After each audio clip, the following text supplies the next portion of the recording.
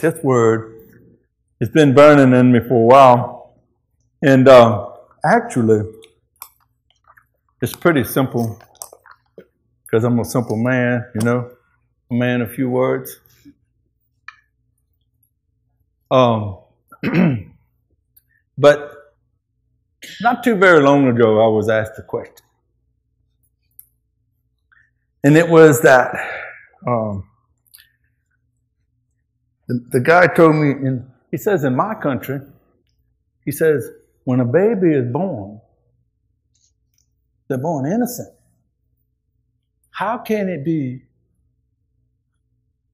according to the Bible, which he didn't know anything about, that they can be born in sin and be condemned for the sin? How is that? How can God justify that? Okay, so I know right now you got scriptures going through your head. Oh, well, I'll tell him this and I'll tell him that. Well, what if this person doesn't even know who Adam and Eve is? Know very little bit about what the Word of God is and stands for. So you have to start digging deeper. You have to dig deeper to explain to him, to this person, what exactly sin is and how did it get here. So that's how this came about.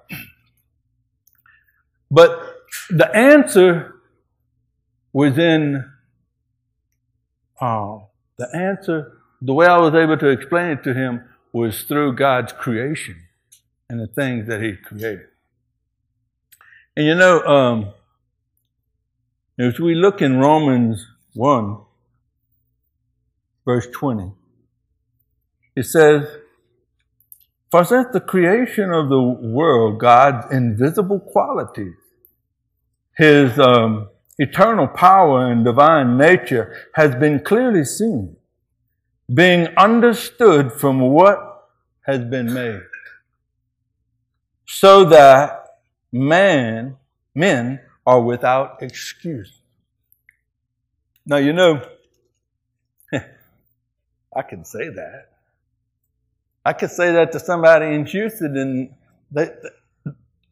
the creation, they can't even see the creation here. You know, I mean, our fields that surround us is asphalt and concrete, right?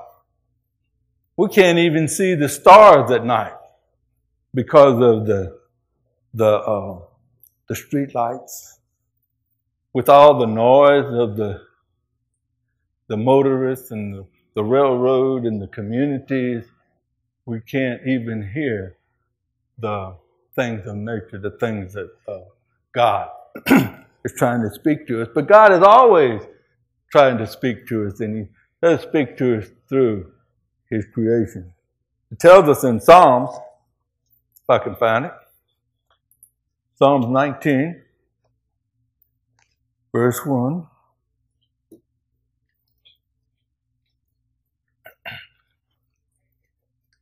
You're there, huh? I might let you read. Well, maybe not.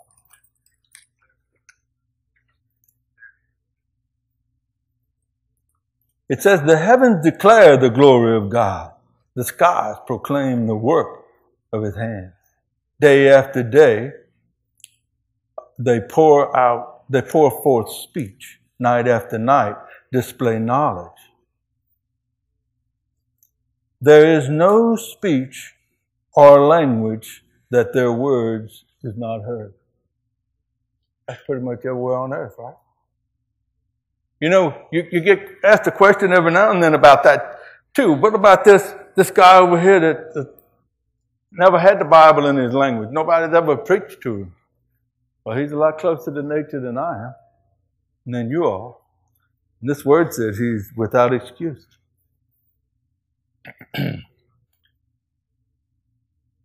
Their voice goes out into all the earth, their words to the end of the world. In the heavens, He has pitched His tent for the sun, which is like the bridegroom coming forth from his pavilion, like the champion rejoicing to run its course. It rises at one end of the heavens and makes its circuit to the other. Nothing is hidden from its heat.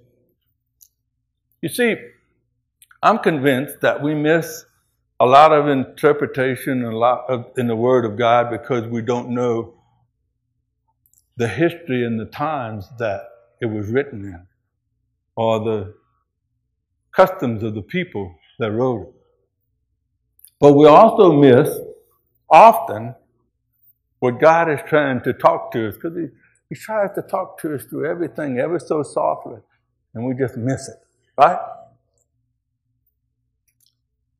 Now, I'm going to show you in the end of this message, we'll talk about how the things in nature describe this to the one person and help to answer this question. But right now we're going to talk about, I had to explain how sin came into the world. Now this is very elementary, you guys. I'm a simple guy, okay? So everything that comes out of my mouth is simple. We're going to deal with that right up front, all right? Okay. Turn with me to Genesis chapter 1, verse 27. For God created man in His own image. In the image of God, He created him, male and female, and He created them. Now God blessed them and said to them, be fruitful and increase in number. Fill the earth and subdue it.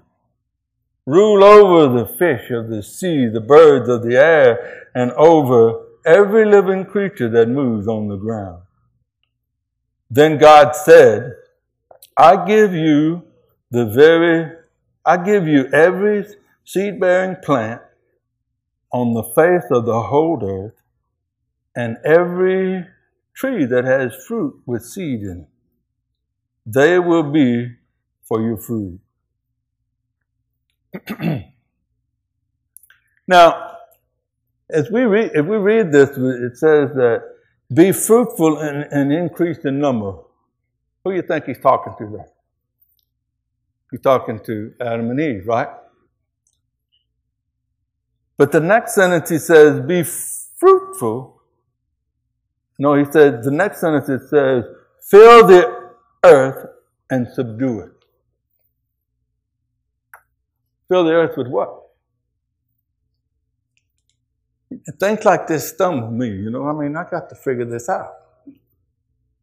You could say that he means fill the earth with people, with Adam and Eve. He tells them right before that to be fruitful and multiply, increase in number.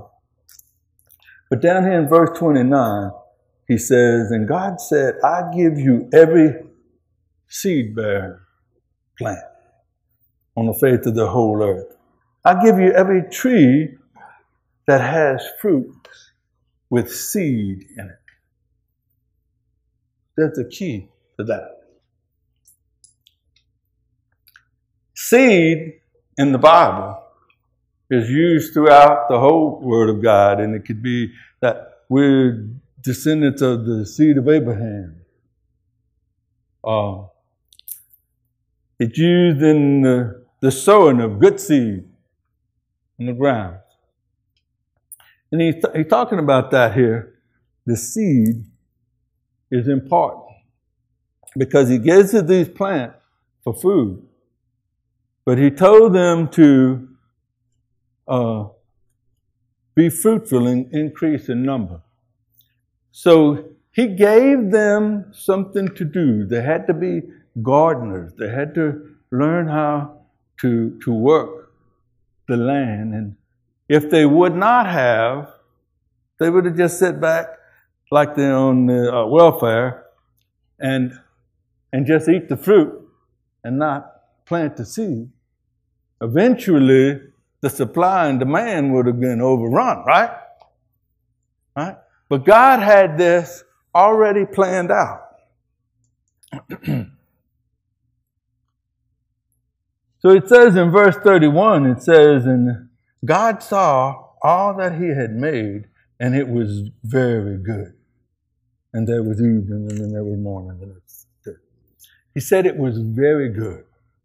So when God created the heavens and the earth, when he created the plants and the trees, they were good.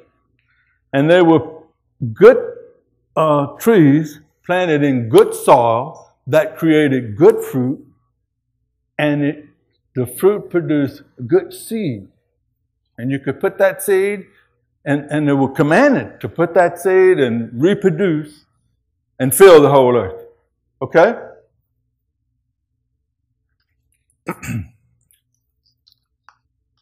But something happened.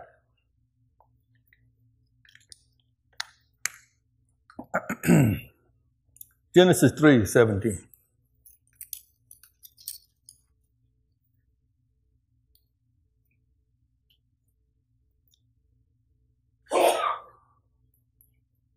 To Adam, he said, because you listened to your wife and ate from the tree about which I commanded you, you must not eat. Cursed is the ground because of you, through painful toil, and you will eat of it. Okay, let me read that again. Cursed is the ground because of you, through painful toil you will eat of it all the days of your life.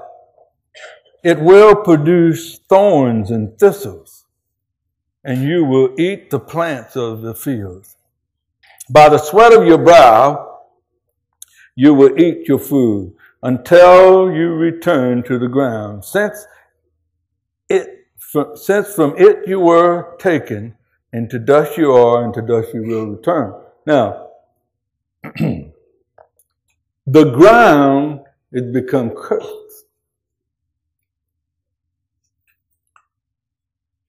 And it produced thorns and thistles. What do you think of when you think thorns? You know, I think of a locust tree. Those of you. Now, I am from the country, so I may have some slang that you don't quite pick up on right away, but the locust tree has great big thorns on it. And but it makes a cocoa bean. A certain of it makes like a cocoa bean, and you can be used to make. I think it's called carob. The carob tree is the local. The wild lemon tree has thorns. And I'm going to talk on that a little more when I get to the end here. But what he's saying here is that you can no longer put good seed in a cursed ground, and it creates a cursed tree, and it creates cursed fruit, and it creates a cursed seed. You follow me? A little bit? Because the ground is now cursed. Genesis 5:28.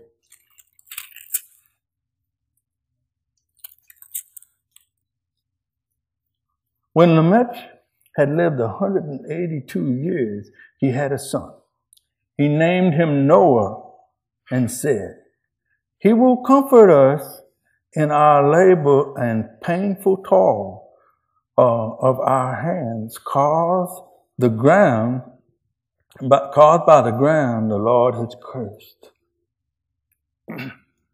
And this ground is suffering, and it's in turmoil. We're going to read a little bit about that.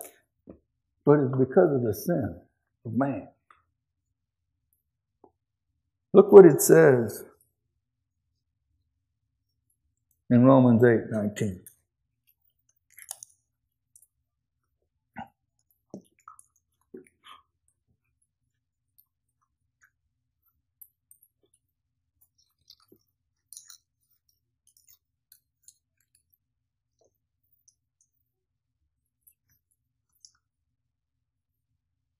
Verse 19, it says, the creation waits eagerly in eager expectation for the sons of God to be revealed.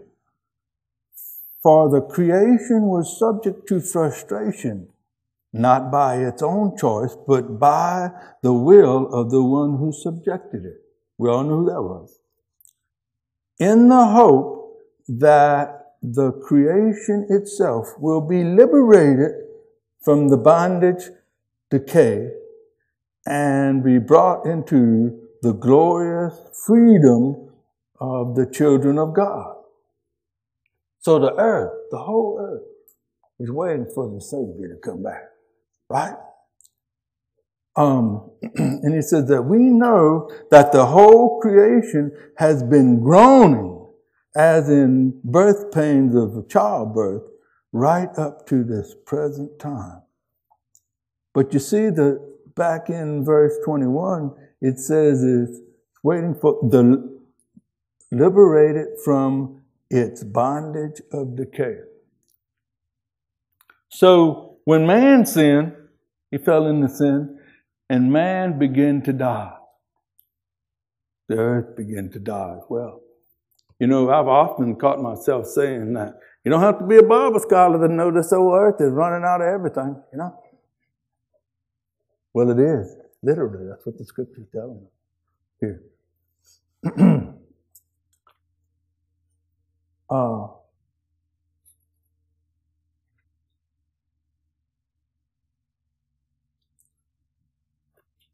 But God loves us too much to leave us in that.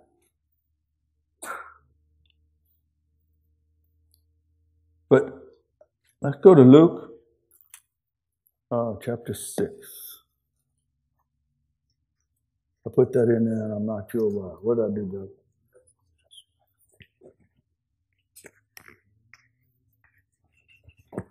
I'm breathing too hard. I'll pull all that hair out. All right. That's better.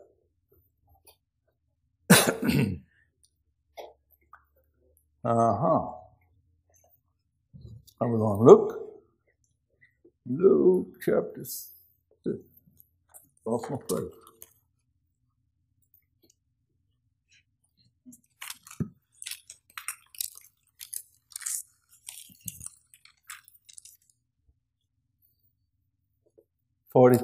Luke chapter 6, verse 43. No good tree bears bad fruit, nor does bad tree bear good fruit. Each tree is recognized by its own fruit. People do not pick figs from a thorn bush and grapes from berries. Now his reference to picking the fruit was to two groups of plants that has thorns on them, you know? And that's part of the curse. But some of it is how we look at it too, you know? Some people are so upset, they may say that, man, how could God put thorns on a rose bush? You know, something that beautiful. No, why would he put thorns on it and go mess up the whole plant? But others might look at it and said, God's so gracious that he put a rose, he put a beautiful flower in amongst the thorns. So it depends on how we look at it and we appreciate it. Now,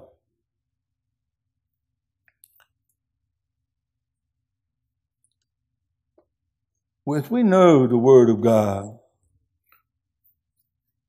we know that he loved the earth, and he loved his people, and he loves us, that he wouldn't leave us in that curse situation. He brought us and made a way for us to escape that through being born again. In Romans 5, I know I'm kind of dragging through this, but Pain will be over with. If you fall asleep, I'll wake you up when I get to the punchline.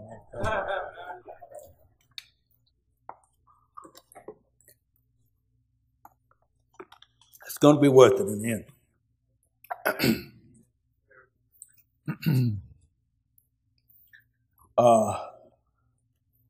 Verse 5, chapter 5, verse 12. Okay. Therefore, just as sin entered the world through one man, and death through sin, and in the same way, death came to all because of sin.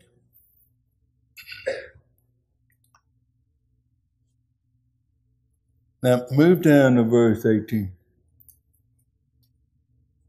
Consequently, just as the result of one trespasses was condemnation for all men, so also the result of one act of righteousness was justification that brings life for all men.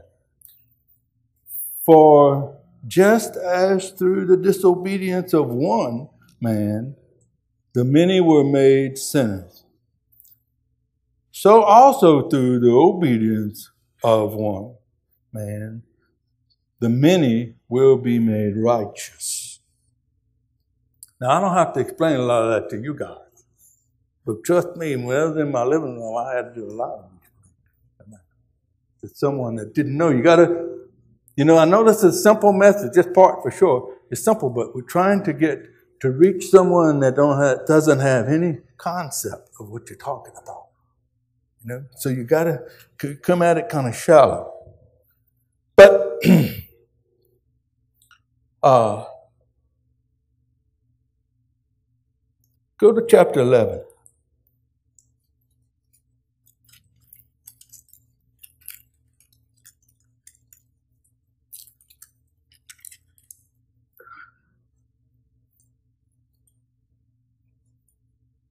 Verse 1 and 2. I ask you then, did God reject his people? By no means. I am an Israelite myself, a descendant of Abraham from the tribe of Benjamin. God did not reject his people, whom he therefore knew. He foreknew.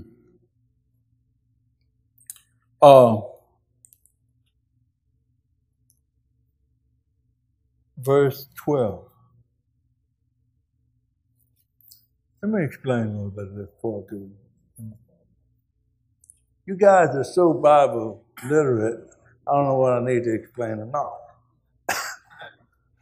It's almost intimidating. We're going to make it, brother. Huh? Explain it to me, brother.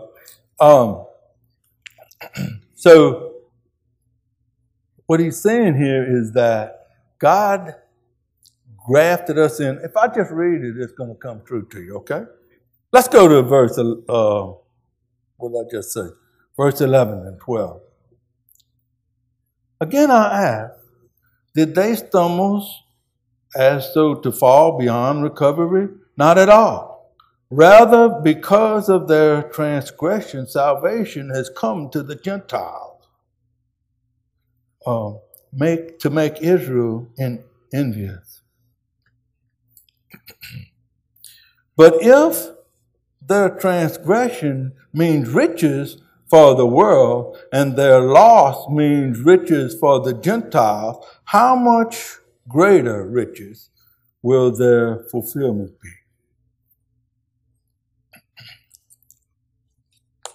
Think on that.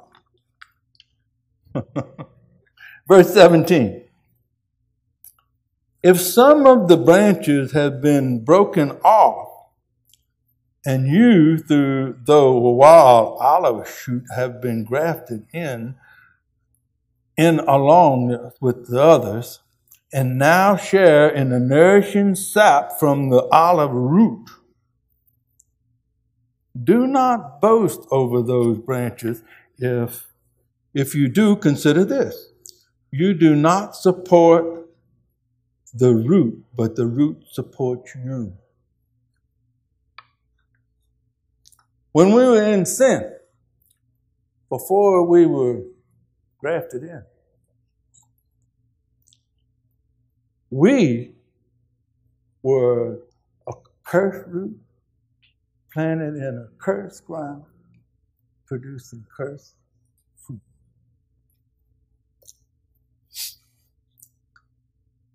And that fruit produced a cursed seed.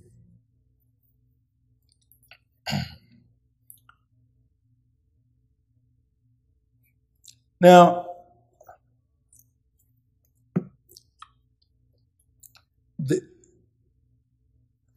the glory in that, thinking in that we're grafted in. Skip down to verse 24. After all, if you were cut out of an olive tree that is wild by nature, and contrary to nature, you were grafted into a cultivated olive tree, how much more readily will these that the natural branches be grafted in? Now, I'm no horticulture, but I was raised in the country, and I know a lot about, I said that a lot tonight, haven't I? I know a little bit about gardening and grafting plants in. And when I read this scripture, when he says that, you being a wild olive tree, grafted into a cultivated tree, a good tree. This tree is just as good as the trees that was in the garden before sin came into the world. When I read that, he grafted a wild olive tree into a cultivated tree, I had to say, now wait a minute. Who does that? Who does that? Nobody but God. Because listen, this is what man does. You know, the citric tree is grafted from normally a wild lemon tree. And that it's grafted into, and all these orange groves that you see and all that, it all started out from a cursed root as a wild lemon tree. And they cut that off and they graft a good branch into it. And it begins to grow, and it grows into what we see in an orchard. But there's some things you have to do in order to make that happen, too. If you graft the tree here under the tree, off the old root, they'll have a limb that tries to come out. You've got to keep that cut off. You've got to keep it pruned out. Because if you don't, it'll grow up, and being it's a native to the root, and it's drawing the nourishing sap underneath where you're grafted in. It'll grow faster, and it'll grow stronger, and it produces thorns. A lemon tree, wild lemon tree, has thorns on it. They'll get 3 inches long. And if you don't cut that off, it'll overpower, it'll draw all the nourishment from the root and the grass to die. Isn't that just like our life? If we're not careful, that sucker, that's what it really is, what we call it, will come out on that root, and it'll take over what you're trying to cultivate in your life. Now that's just a part of what God showed me. But this is, and I don't understand why it happened.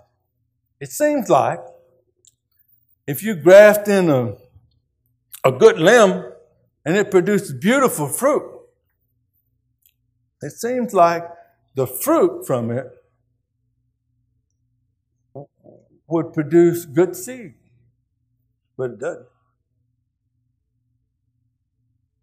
Even though the tree, it was a good limb grafted into a cursed root, and we've got it all over. This man has created. There's nothing we eat that's not genetically altered or hybrid or something that they form. It's just the way man is. Man's always trying to change the root. And he'll take and graft that in, and they'll try to genetically change a fruit where it won't have any seed in it at all. Yeah, we've got watermelon with no seeds, a grape with no seedlessness. And that's totally contrary to what God told Adam in the garden. Totally contrary to what God said about it. And so, but what really is, no matter how beautiful the foliage is on this tree, no matter how sweet and plentiful the fruit is, it still has a cursed seed. And I know that. And I know that because I planted one. You know what I got? A wild lemon. Got thorns on it. Right now they're about 1.5 inches long. So it's God's way of showing us through nature, through what has been created. And he shows us that no matter how pretty you make it, it's still going to produce a cursed seed. So when a baby's born from a cursed root, from a cursed fruit, that seed is cursed. You know, I knew this was going to be short. I know it's going to be this short. But I didn't know, but the church today is trying to produce what only God can produce. When God takes a wild branch, a wild tree, he cuts the root off, throw it in the fire. And he takes that, which is you and me, and it's called being born again, and we graft it into the good root, the cultivated root of Jesus Christ.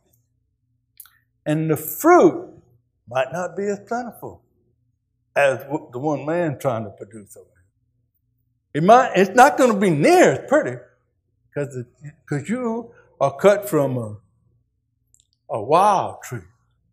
It's not going to be, it may not be as beautiful as the rest of the foliage on the branch. But that root is going to pour just as much nourishment into you as he's pouring into the natural too. But today, in the American church, they have a tendency to try and instead of preaching the true seed, the uncorruptible seed, they are trying to reproduce what God means to. They'll take a cursed root and try to make it beautiful. They'll take and graft in beautiful foliage and they make a lot of fruit, and their churches are full of fruit. But the seed that come out of that fruit is only as good as the root that it's attached to.